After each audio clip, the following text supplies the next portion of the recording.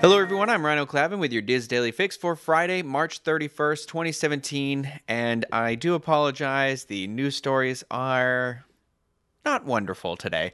But first up, I have some information on the 6th annual Easter egg display at Disney's Grand Floridian. I know, I told you, they're exciting. It's going to take place from April 11th through the 19th. The main lobby of the resort will be displaying hand-decorated eggs from a number of Disney pastry chefs. The eggs are crafted from chocolate, frosting, and other edible materials. During Easter weekend, guests will be encouraged to vote on the best Easter egg that is on display. So that is all the information I have about that. Again, if you want to check those out, April 11th through the 19th, the Grand Floridian lobby.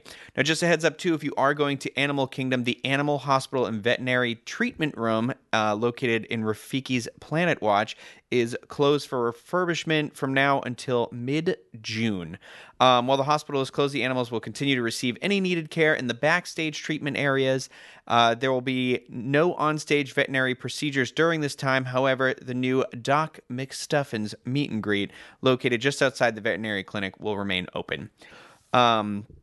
Also, we have the full menus for the Walt Disney World Swan and Dolphin Food and Wine Classic up on our site, wdwinfo.com.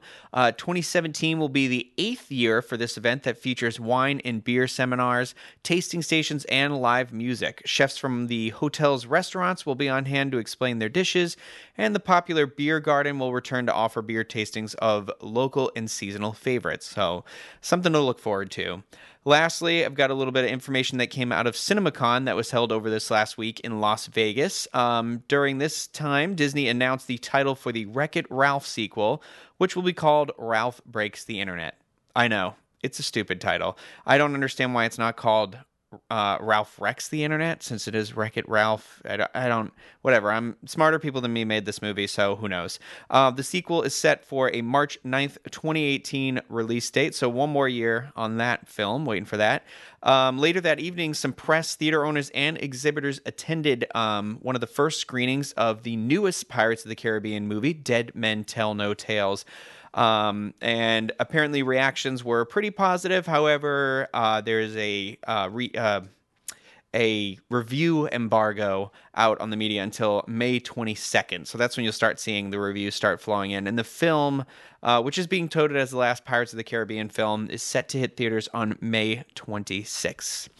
Now, over on the Diz Today, our featured article today comes from Rachel Ashbrook and is titled First Time Cruise Planning, Follow Along. In the article, Rachel describes her planning process for booking her first Disney cruise. You can check out that article and many other great ones on wdwinfo.com.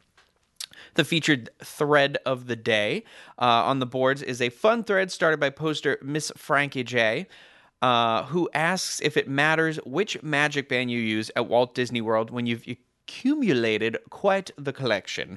Others are weighing in with advice on what to do with all of them, and they've even started sharing photos of how they store their own Magic Band collections. My favorite thing to do is you get all the colors, you string them along, and you make one of those, not a wreath, I can't remember what it's called, but the chains, and you can put it up around the Christmas tree for the holidays. Or your holiday tree, or whatever, around your house, whatever you want to do with it. Anyway, look for that thread entitled Drowning in Magic Bands on our Theme Parks Attractions and Strategies forum at dizboards.com. Out now on our YouTube channel and iTunes is Diz Pop, hosted by myself, and in this week's episode, I'm joined by Craig and Steve, and we discuss some of the newest Star Wars news regarding The Last Jedi, the Han Solo spinoff, and the announcement that Disney is planning Star Wars films well into the 2030s. So we're also going to have a little bit of a discussion about what we'd like to see out of the Star Wars universe in terms of new episodes, spin-off films, TV shows, etc., all that fun stuff. So be sure to check out that on youtube.com/DizUnplugged and weigh in with your thoughts and general feelings about where you want to see the Star Wars universe go. So finally, I have the weather, and out in Anaheim today, it's going to be sunny with a high of 72 and a low of 50. Over the weekend, you're looking at some sunny weather with highs in the upper 70s and lows just in the low 50s. Here in Orlando, we're looking at some thunderstorms today with a high around 85 and a low around 63. Over the weekend, though, it's going to be sunnier with highs right around 90 and lows in the low 60s. Now, for links to everything that was discussed in today's Diz Daily Fix, you can visit the Daily Fix main page at wdwinfo.com/dailyfix. That's going to do it for me today. I hope you all have a great weekend. We'll see you again on Monday. Bye, everyone.